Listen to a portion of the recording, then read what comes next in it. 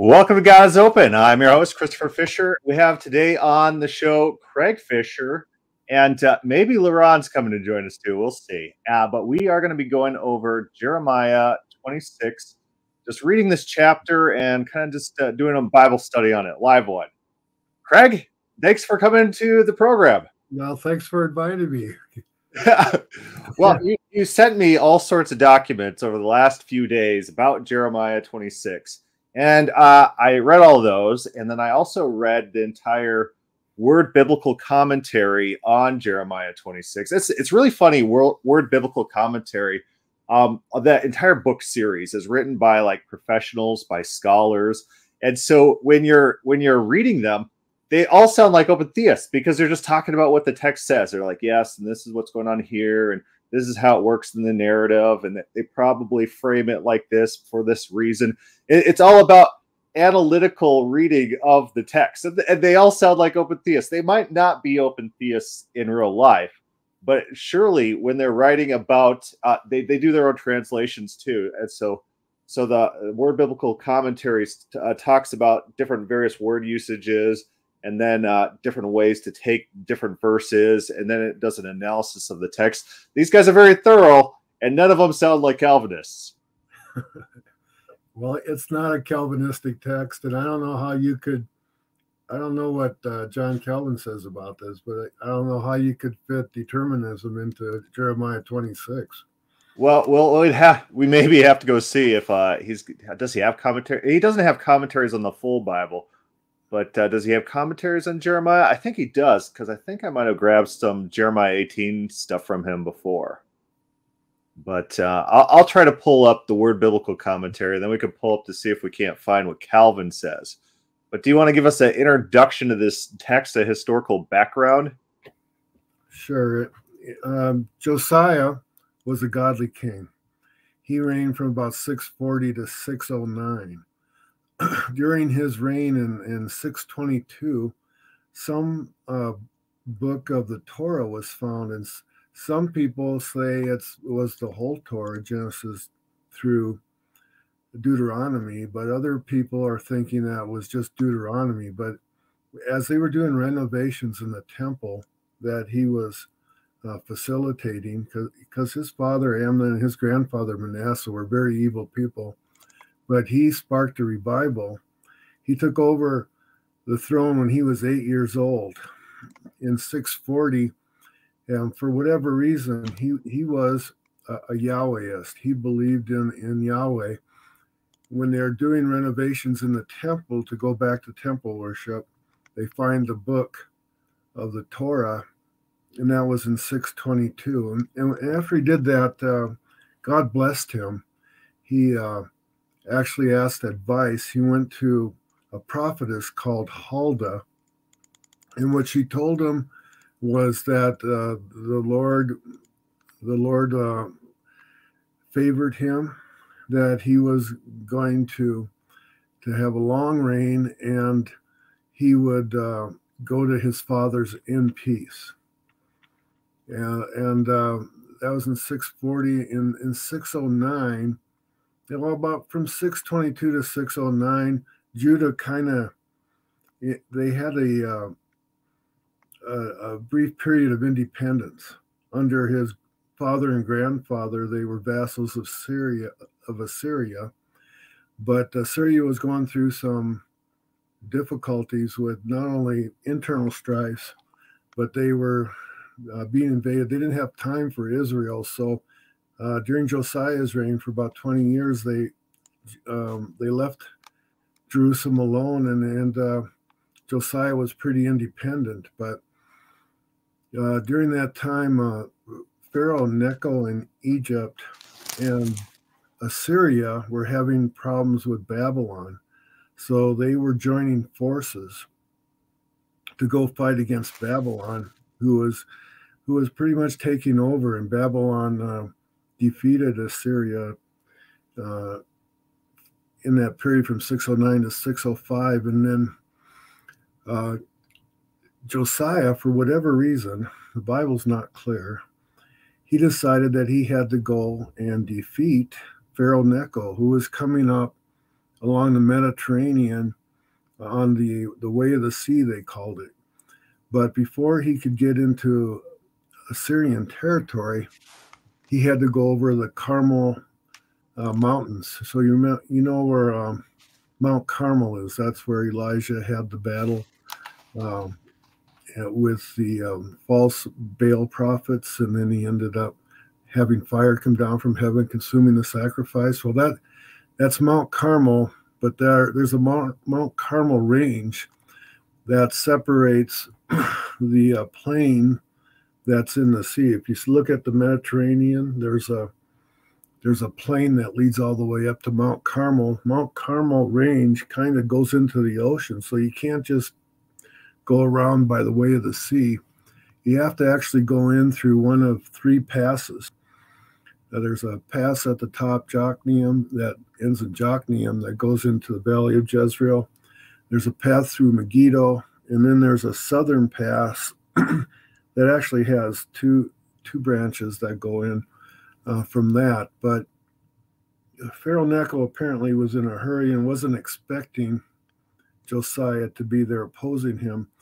It's thought probably Josiah would have gone up through the Jordan Valley, then he would have got to the valley of Jezreel, and he was waiting for Pharaoh Necho at Megiddo, which isn't a bad plan at all. And it's happened throughout the centuries. And there was another Pharaoh that went up and the same way, and they had the same problem, is that when they went over Mount Carmel range, there's a road, 3 roads that go over the range, but you have to go almost single file when you're with your chariots. So going single file through these roads and stuff, you're more exposed. So if you could be ambushed in the mountains, that would be a good place to take on these chariots, because the value of chariots is they're maneuverable, and on the plain, they were in their day, they were the tanks. They were they won the battles in those days. But when you're in a mountain pass and you can't maneuver, that's a good time to attack. Or if you have chariots yourself, like Josiah did, you might want to wait on the plain of Megiddo, and then as each chariot came out single file from the pass at Megiddo, you could attack that chariot, maybe wipe out the whole army, because you would have maneuverability, you'd have tactical advantage in that one area, so that you could send 3, 4, 5 chariots against one as each one came out of the pass. That was a good idea. And then Pharaoh Necho knew that Josiah was going. He found out Josiah was waiting for him. He sent a message to him, and so you go to Second Chronicles and look at the message. It's very strange. He says, God has told me that you, I think it's in Second Chronicles, he said that God has told me that you are not to fight me, that you're supposed to leave and go back to Jerusalem. And then they get into the fight, and somehow Pharaoh Necho wins. Josiah is hit by arrows, is mortally wounded, and they take him back to Jerusalem where he dies. But strangely, in Second Chronicles, it says that God was speaking through Pharaoh Necho, and that's opposite of the prophecy that Huldah gave him in Second Kings. And he said that you're going to go to your fathers in peace. So what does that mean? It's said in the Bible that he disobeyed God, that Pharaoh Necho said, go away, don't fight me, this isn't your battle. But he fought him anyway, and then he died. And said that God told Pharaoh Necho to tell him that he was going to die, to warn him away from the battle. But Huldah had said that he'd go to his fathers in peace. I don't know how to understand this other than the openness of God. If Josiah, maybe on the strength of that prophecy that he had, thought he couldn't be killed in battle, maybe he was just arrogant and fighting what was undoubtedly one of the great powers of the Middle East at the time, with the army in Jerusalem, which I don't know how big it was, but it couldn't have been a real match for the battle of Pharaoh's army. So arrogantly, he decides on his own that he's going to go up and fight Pharaoh Necho in a war that he wasn't involved in, that he was inserting himself into. Perhaps he thought, well, if Egypt wins and Assyria wins, and then we'll be made a vassal state of Assyria again. So he sided temporarily with the Babylonians. But in either case, he went alone without the Babylonians. He was defeated in battle. That was 609. So 609, he's taken to Jerusalem. His youngest son, whose name was Shallum, but they renamed him Jehoahaz, he became king, which was kind of funny because he had 3 older brothers. And 2 of those older brothers would eventually become kings. The king Zedekiah, which was the last king of the area, and then this king that we find in Jeremiah 26, Jehoiakim. Jehoiakim, he was a bad king. All the sons of Josiah were bad kings, but Jehoiakim from 609 to 605, he was a vassal of Egypt. But in 605, they have the historically important battle of Carchemish, which is in Syria, where Egypt eventually fought Babylon, lost badly. Egypt went back. They withdrew all the battle. And of course, Babylon came into ascendancy. So Jehoiakim, not being an idiot, switched sides. So he was on the side of Egypt from 609 to 605, and then 605 and until his death, he was a vassal of Nebuchadnezzar. But we find him here in Jeremiah 26 during the first part of his reign. This is a 609 to 605 period where he's a vassal of Egypt. And Jeremiah is starting in Jeremiah 26:1. He starts his prophecy against Jehoiakim, who's a bad guy and wants to kill him. Yeah, so there's a lot of interesting things that go on within this chapter, and Word Biblical Commentary points out a couple of them. A lot of this stuff is framed in God's words, rather than fast forwarding to, let's say, Jeremiah out on the streets preaching to people. Instead, the narrative is about, this is what God says. It shifts the authority back to God rather than the prophet. It says, thus says the Lord, verse 2, stand in the court of the Lord's house and speak to all the cities of Judah that come to worship in the house of the Lord, all the words that I commanded you to speak to them. Do not hold back a word. It may be, they will listen, and everyone turn from his evil ways, that I may relent of the disaster that I intend to do them because of their evil deeds. Let's pull up what they have in the Word Biblical Commentary. It says, do not hold back a word. Perhaps they will listen and turn back, each one from his or her, in brackets, evil way, so that I'll repent of the evil which I am planning to do to them because of the evil of their doings. Yeah, and this is really interesting. So the only answer to the failed prophecy of Huldah is open theism, where if a man changes his way, the Lord is free to change his mind about blessing him. And then Josiah gets killed, the whole nation mourns. Then Jeremiah 26:3 says, perhaps Ulai, perhaps always introduces a clause. And sometimes it's subjunctive, that it's one of unknown. It's not a declarative sentence, but it has a potentiality. It can go one way or the other.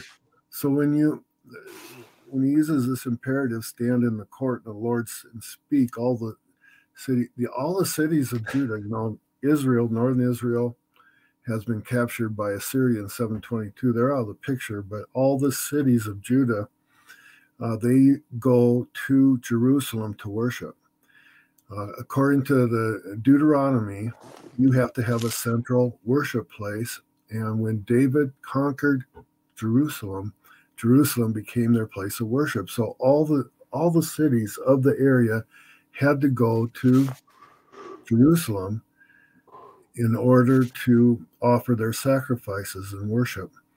So he's standing in the court bravely, and he's preaching sedition. And so, yeah, it's incredibly brave, because further on in the chapter, it details a guy who's not so lucky, who's tracked down all the way to Egypt and killed by Jehoiakim.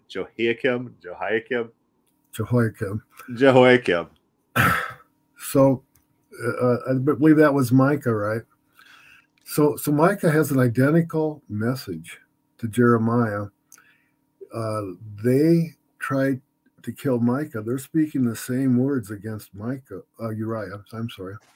They're speaking the same words against Uriah, and he becomes afraid and he runs off to Egypt. Well, he couldn't go to Babylon because they were fighting a series of civil wars out there and skirmishes, and he'd probably be killed as a spy. So he runs off to Egypt. Jehoiakim is a vassal of Egypt. There's probably extradition treaties between Jerusalem and Egypt. So it didn't end up as a good place for him. So they come and they drag him away. They bring him into the court, or where Jeremiah was given his message. He had said the identical, probably, message that Jeremiah was saying, and they killed him. So it takes a lot of courage to stand in the court. And then what's God trying to do? He says, perhaps they will repent. What does repent mean? It's almost always translated relent by modern versions. Relent means to be less severe. Repent. If you go to the Septuagint and you look at Jeremiah 18, repent is metanoia. It's change your mind. It's a double, it's one word made of two words, which is change and mind. And this is all it can be.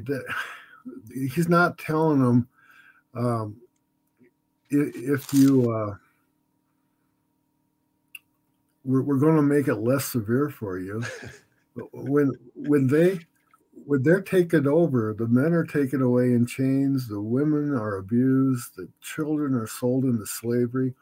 It's not a good time. And it's not an idea of it's going to be less severe for you.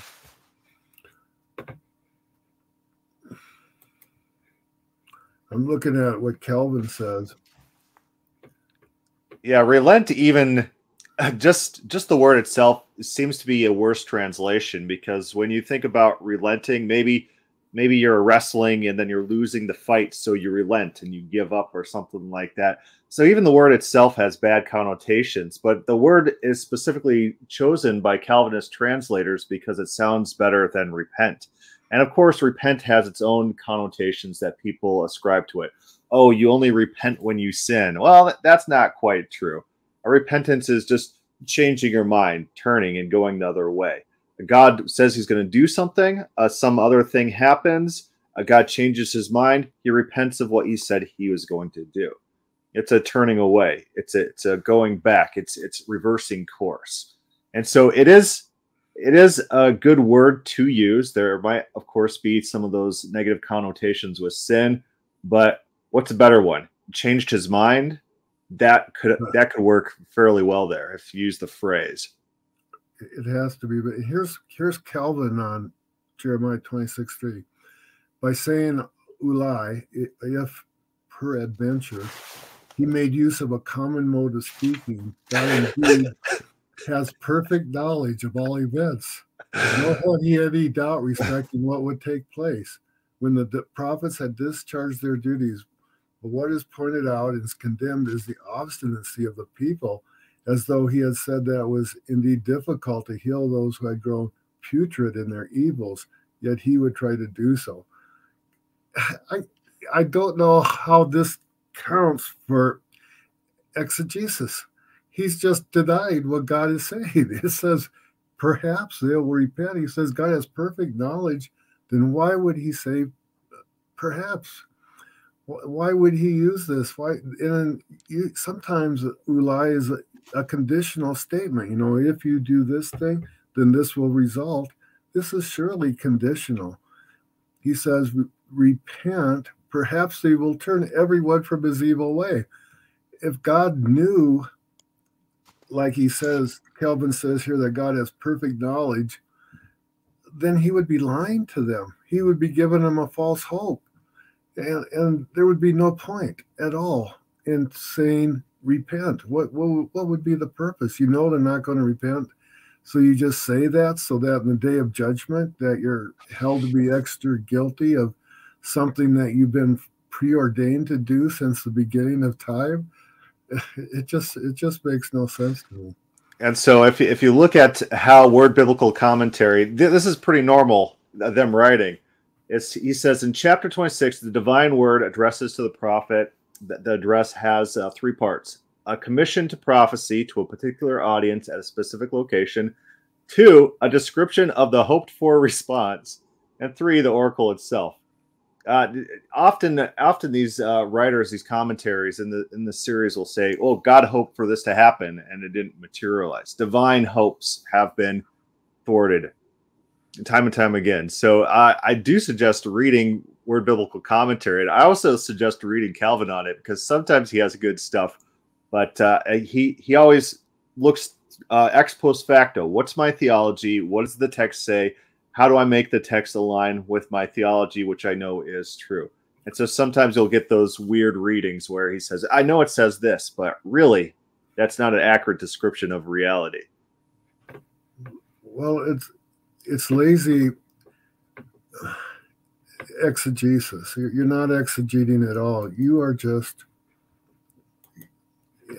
you're just making, what your theology has, what you want it to say, and then you're overriding the words of God. I'm looking for a specific quote on 26:3 from Calvin. Yeah, so idioms have meaning. So sometimes the Bible does use idiomatic speech. I was wrought in the lowest parts of the earth. From the womb I came, to the womb I'm going to return. There seems to be an idea in ancient Israel that equated the womb with the lowest parts of the earth, that they're idiomatically interchangeable with each other. But you kind of get that from context, because what's going on in context kind of doesn't make sense. And so you kind of see these threads throughout the Bible in which 2 ideas are kind of equated. Idioms have meaning. And so you have to be able to explain what the idiom means, such that it's communicating something of value to the audience. What Calvin is doing with this text is not that. He's instead saying, this is just superfluous language. This is just God talking to our level. It doesn't actually mean anything. It's not communicating things of value that we could. Terence Fretheim, in his book, God's Suffering, Divine Suffering, he writes that metaphors need cognitive domain overlap. Metaphors are useful in such that they draw together two realms of thoughts, 2 ideas, 2 cognitive circles of thoughts, and tell us how they overlap in such a way that we are brought to familiarity with that idea. But that's not what Calvin does here. Yeah, and then he said that I may relent. It's really I may repent. When you look at the Hebrew word, the original Hebrew was done with just consonants, and then Masoretes, after Jesus, in AD time, that's probably 600 years after this was written, they do the pointing. But when they did the pointing, if they thought that the word usually means comfort, but if they thought it referred to a change in mind, they pointed it, meaning they added balls, which changed the binyan, the type of verb it was, and made it into a niphal verb. Now, the only reason they would have to do that is they wanted to use these niphal verbs of Nakam to show that God actually repented from what he said. The only way they can do that is to get it out of context. If you look at the context, after Jeremiah 26:3, you have a big if clause. If they will not listen, if they will not walk before me in my way, that's the if. If with the protest is that's what it's called. And then they said, if you will not to heed my words of my servants, whom I have sent to you. And then he says in Jeremiah 26:6, he has the conclusion, the apodosis, and it says that I'll make your house like Shiloh. I'll make you a curse to all the nations. Shiloh was the first center of worship for Israel when they came across in Judges. That's the place where Eli took Samuel as a student, and that Shiloh was made desolate. It was destroyed, and so David had replaced Shiloh as a center of worship for Jerusalem. So here's an if-then clause. If God knows that they're not going to do these things, there's no point on making this threat. There's what is the point of telling them? And anyone that reads this has to understand God wanted them to change their ways. God did not want this prophecy to take place. He would have been very, very happy if they changed their ways, and he didn't have to bring this curse upon them. So that's why the Masoretes, when they looked at the pointing of Nakam in Jeremiah 26:3, that they turned it into a niphal. Yeah, so the interesting thing is that this threat, it doesn't seem to work on the rulers, but then there's a group of elders that step up and they listen to this threat and they say, hey, let's not touch this guy because in the past, God has turned against people for killing his prophets. And so we need to respect God's prophets. And the elders seem to convince the people of the city, the rulers of the city, not to execute him in this circumstance. Well, that's another interesting thing about Jeremiah 26. When you look at it, first it says in 27, the priests, the prophets, the people, the princes who are the rulers, all these people are speaking against Jeremiah and saying that they want to kill him. Then Jeremiah actually gives a defense. He says, yeah, you could kill me if you want, but I'm speaking for God. So, God might want to take revenge here. and then they changed their mind. You have the same people that were calling for him to die, appealing to the king to protect him and not kill him. So I think you have another change of mind here. You have a change in the people, the priests, the prophets, the rulers of that time. And I don't know if it was unanimous or anything, but evidently there was enough people to stop the execution from happening.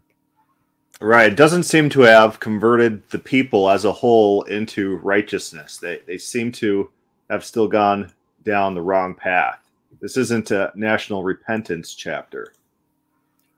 No, it doesn't say anything about repenting of their sins. They just didn't. They repented of wanting to kill Jeremiah. Right.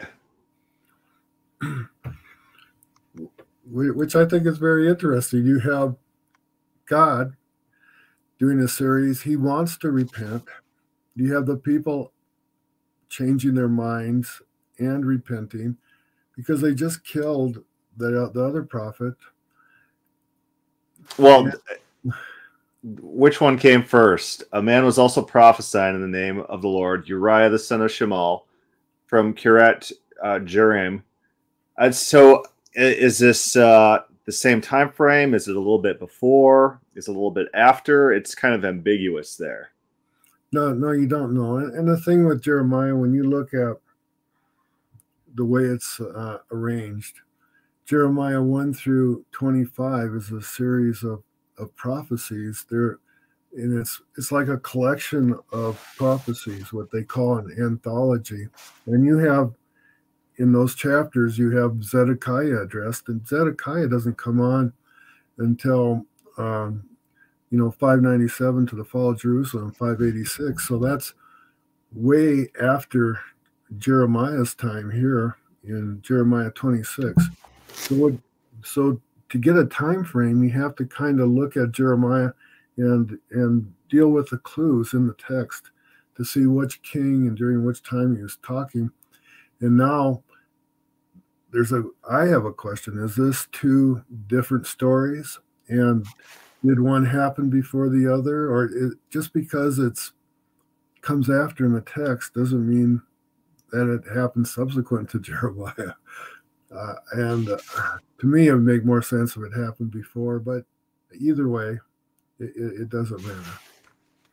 Well, it seems to be contrasting how Jeremiah escaped a similar fate that happened to a similar prophet around the similar time frame. And before then, the defense that they actually give for Jeremiah, that's talking about Micah. And they say, hey, there was a guy named Micah, and he was a prophet of God. So this guy, Jeremiah, he's probably also a prophet of God. Let's not touch him. And then the text jumps into highlighting this other instance in which a prophet did not escape the people. And so it's an interesting textual arrangement. And so any thoughts about what that's communicating to Israel as they read this? What point it's supposed to be making? That, hey, you had this great prophet who's in danger of his life. And just remember, Israel, you've killed your prophets before. There's actual godly people prophesying from God, and you've laid hands on them and killed them. And you'll see this come up throughout the Bible, where they talk about the prophets that Israel has killed from since the foundation of the world. What's interesting to me is like in Jeremiah 26:15, Jeremiah gives his defense before the people. They all want to kill him prior to this.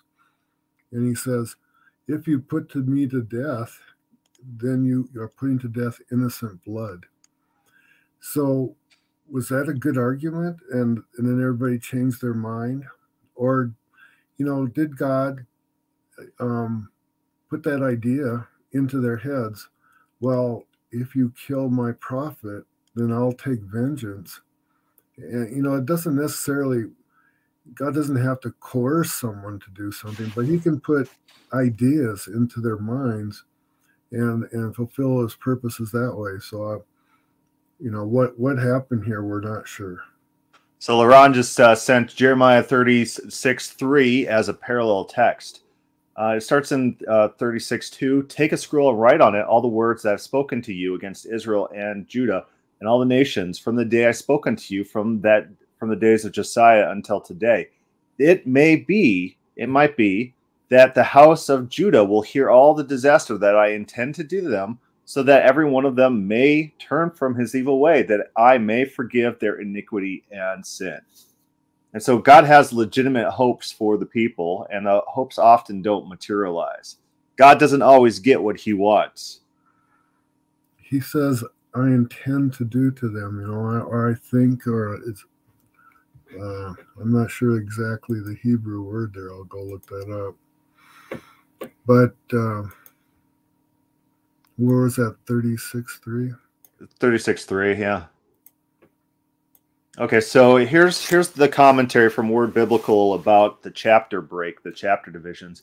Chapter 26 is a new unit, clearly distinguished from the poetry at the end of chapter 25 by the compound heading in verse 1. The almost identical heading in 27:1 sets the end boundary for this set of narratives. The lack of connecting verb at the beginning of the chapter also suggests the relative independence of this unit. And so Jeremiah could kind of be seen as different parts stapled together. I know Michael Heiser always talks about like the divine stapler.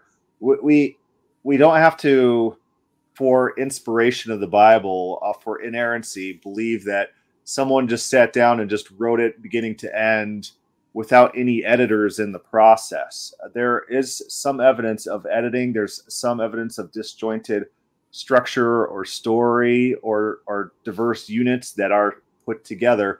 And sometimes it's achronological. It's not in order. Yeah, and Jeremiah 36:3 is real good. You know, it starts out with that same word, perhaps, in Jeremiah 26:3. And then, interestingly enough, it says, which I intended or which I thought to do. That koshab, that's the same word in Jeremiah 18, you know, where God says of a nation that's doing evil turns from its evil, then I will repent from the evil I said I'd bring upon it. And then the other way is if a nation does good and then it turns from its good, then God will turn from the good that he thought to do to it. And this is the same word, kashab, is thought, that from which I thought to do upon them. It's that's Jeremiah's ministry. In 110, Jeremiah 110, he gives his ministry, and it's very interesting to me, at least when you read. This is a reason everybody should learn Hebrew, because in Jeremiah 110, I have set before you this day over the nations and over the kingdoms. And then he gives a series of verbs in the infinitive to root off, lin tosh, to pull down, the lin tots, to destroy, ul ha'avid. And then he has two other words, the leave note, to build, and the va lintoa, to plant. These are the same words that he's using in Jeremiah 18 when he says that if that nation, if I speak against a nation to root out, to pull down, and to destroy it, and it turns from its evil, then I will repent and not do to it the evil I intended to do. And it's evil. A lot of times it's translated disaster. You know, and you say God doesn't do evil, but that same word, ra, evil, God does evil at times to people, meaning he does things that aren't very good benefit to people. And then if he speaks concerning a nation to leave note, to build, or the lintoa, to plant, and that nation turns from its good and does evil, then God, he will repent from what he thought to do to it, and he will destroy it. So Jeremiah is a very cohesive book. His prophecy fits very well together. So Irenic asks, how worthwhile is it to have the Word Biblical Commentary? $1,200 on Logos. So I waited like a year for the David Klein's Job series to come on sale on Kindle format, and they were like $10 for like 2 or 3 on David Klein's writing about Job. So figure out which book's the Bible you really want it to be, and then get one of those price notification apps or sign up for those websites. They'll send you a mail, like an email or something, when it goes on sale, and then you could get it for real cheap, because like once every like year they'll go on sale on Amazon. And so no, don't do that. Don't do that. Oh man, spending $1,200 on books is real hard. It hurts me inside quite a lot. If you have money like that to spend on books, go out and buy Logos 9, and they will, for about $500 or $600, they'll give you a whole set of commentaries. They'll give you access to the Hebrew, the Greek, parsing. They have lots of good things on Logos 9 for that $600. But that's too much for me too. $1,200 is too much. Maybe when crypto shoots back up and I'm a crypto million, I don't know. But all right, so Jeremiah 26. Jeremiah goes in. He prophesies to them. They want to kill him. He converts them. He actually saves himself, but he doesn't convert the city. And we're left with bad news. You know, these things happen. Prophets die. Prophets are killed. Jeremiah subverted execution. The people kind of listened, but they really didn't. And people just ignore God sometimes. God has hopes. God has plans for them, wants them to do certain things, wants them to repent, wants to bless them, but they just won't cooperate. But the thing with Jeremiah, too, is that when he gives Jeremiah his commission, he says that don't be afraid of their faces. And he says, I will deliver you from them. And that deliver is the same word a lot of times we use for save. Yeah, so I think there's an implied, even though he's going to be saying a lot of things, that he's going to deliver Jeremiah from these things. But apparently Micah did have that same promise. Uriah, yeah. Uriah, I'm sorry. I get mixed up. Yeah, so that sometimes God promises to help people, and then the help's not very forthcoming. And so then you get the Psalms of Lament. Where are you, God? Why have you hidden your face from me? I am suffering. I am dying. Yeah, I'm in this bad position. Jeremiah and Ezekiel. Ezekiel had a hard time too. The people are persecuting him and laughing at him and mocking him.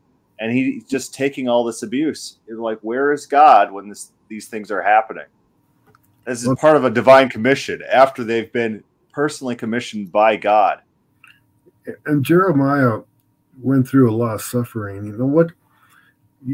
You're born, you have a life. What do you want to do? You probably want to get married, have kids, celebrate feasts together. If someone dies, you go to a funeral together, and you lament. You have these personal relationships that you build up, and you do it on purpose because you don't want to be alone your whole life. But Jeremiah was told not to do those things. Don't go to funerals. Don't go to feasts. Don't marry. He had a very lowly life. So here in Jeremiah 26, where he says, I'm innocent of the blood, but do to me whatever you want to do. He might just be upset with life. He said, well, if I die, that's okay with me because I'm not having too much fun down here, God. That actually is a very poignant point. That's probably accurate. I don't have much to live for. I've lived terribly. Just kill me. If I die, so be it. I don't care.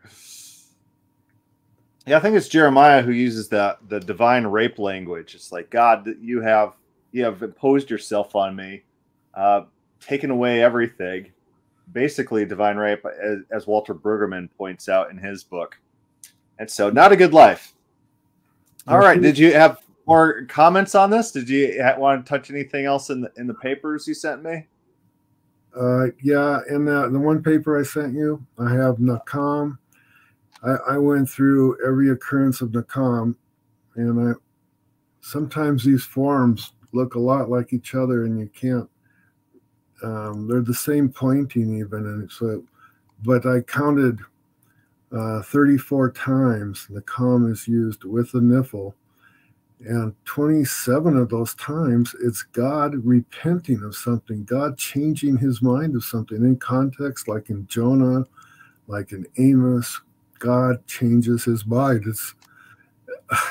It's just the fact that God changes his mind, that he doesn't have this set future in front of him, but he changes his mind according to the actions of the people. Yeah, there it is. Yeah, right.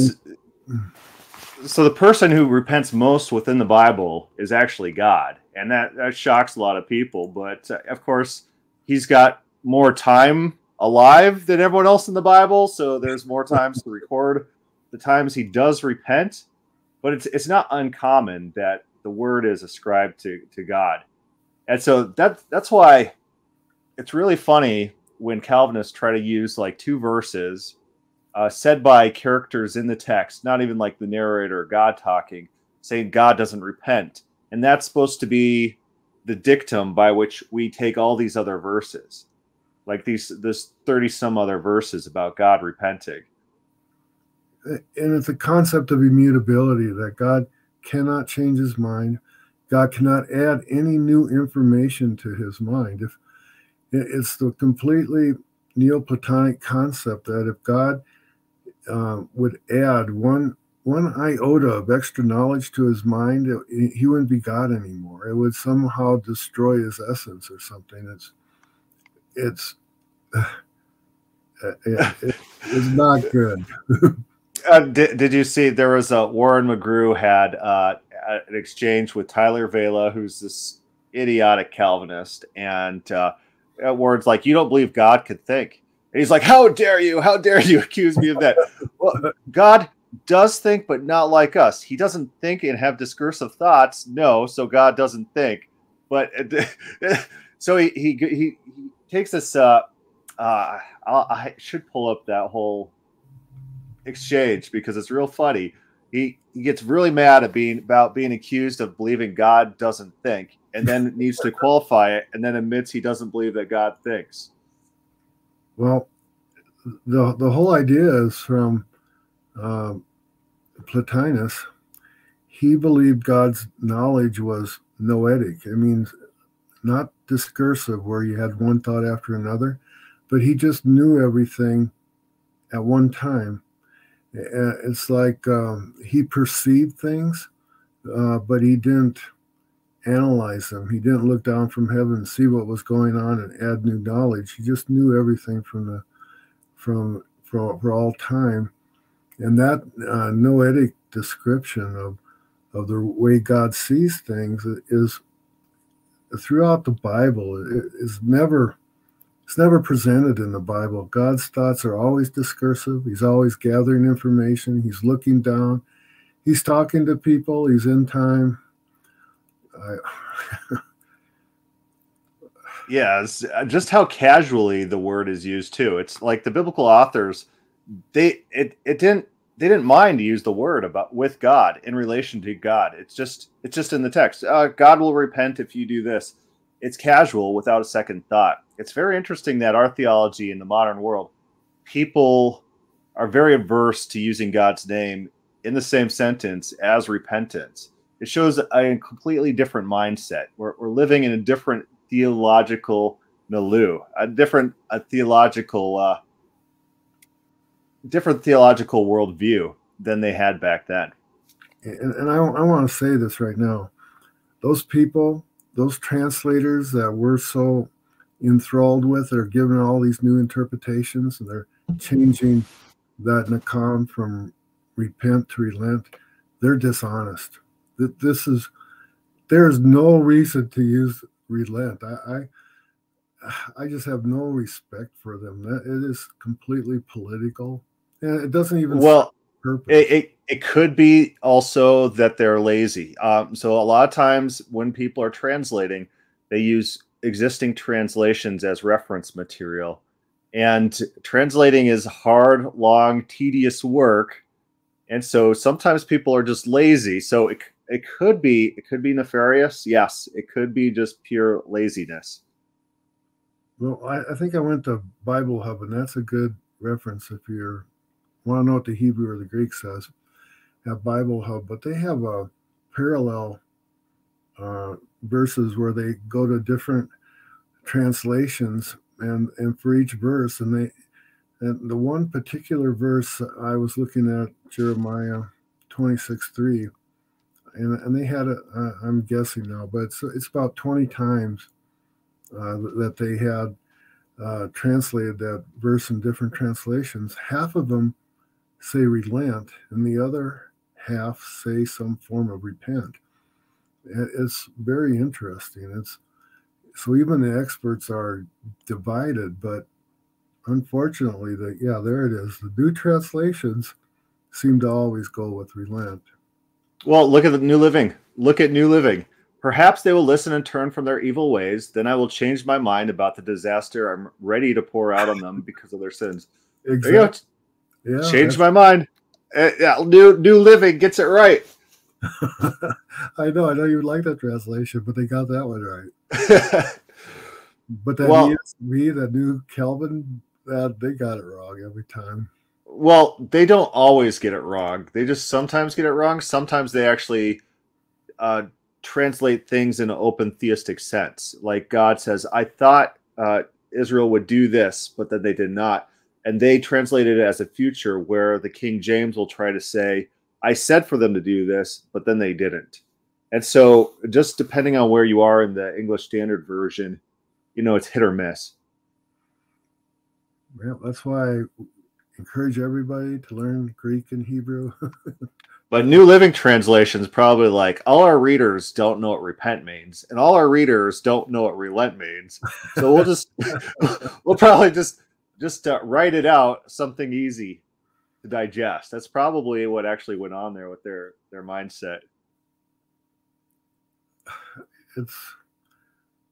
I just the dishonesty in this translation. What they know what relent means. These translators, they understand the English, and I think you're being too kind to them. I think they're being dishonest.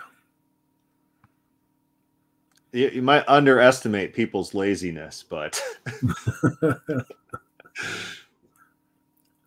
so that's all I have with that. Alrighty. Anything else in any of the papers? I got like a bunch of them pulled up. Maybe I don't anymore. Maybe they disappeared. At the bottom of there, you see that stuff in Hebrew there? Yeah, I don't know. What are you doing there? That's for my reference so that I can look at it. Say, hey. Oh, okay. And so then I'm going to have to put this into Google Translate or something? It's in Jeremiah 1:10 and it's Jeremiah 18. So those are the leave note and the lean tosh and lean totes. I really like it. Lean tosh is to pluck it up from the bottom. Lean totes is to pull it down from the top. And then he just sums it up and says to destroy. Read it in the Hebrew. It gives you this color that you just gotta appreciate. My favorite thing in like scholarly papers, like especially older papers, is where like they'll start talking about a verse or a text or something in history, and it'll all be English, and they'll say, as this German scholar says, and it'll all be in German.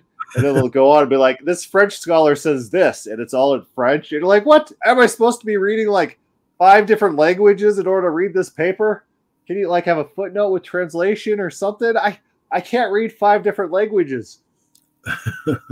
Or Latin. Latin's the one I really like. That one's tough. Yeah, they'll quote Calvin in Latin or something. That's okay. At least he's not doing it in French. I think all of the Servetus Trials is written in Latin. They're official documents. And so maybe a good project for once I become a Bitcoin millionaire, I don't know, is to pay someone to translate all that into English so that there is a free account of the entire trial, the Servetus trial, for everyone's references. Servetus was way too close to Calvin for me. Right. Calvin would have destroyed everyone because they didn't believe in paedo-baptism. So all these Southern Baptist people that are Calvinists, Calvin would not have liked them. Yeah, I don't expect so. All right. I guess we'll cut there. We're running about an hour. I think we covered Jeremiah 26 pretty well. Okay. Thanks for having me. Appreciate it. All right. Everyone, thanks for coming.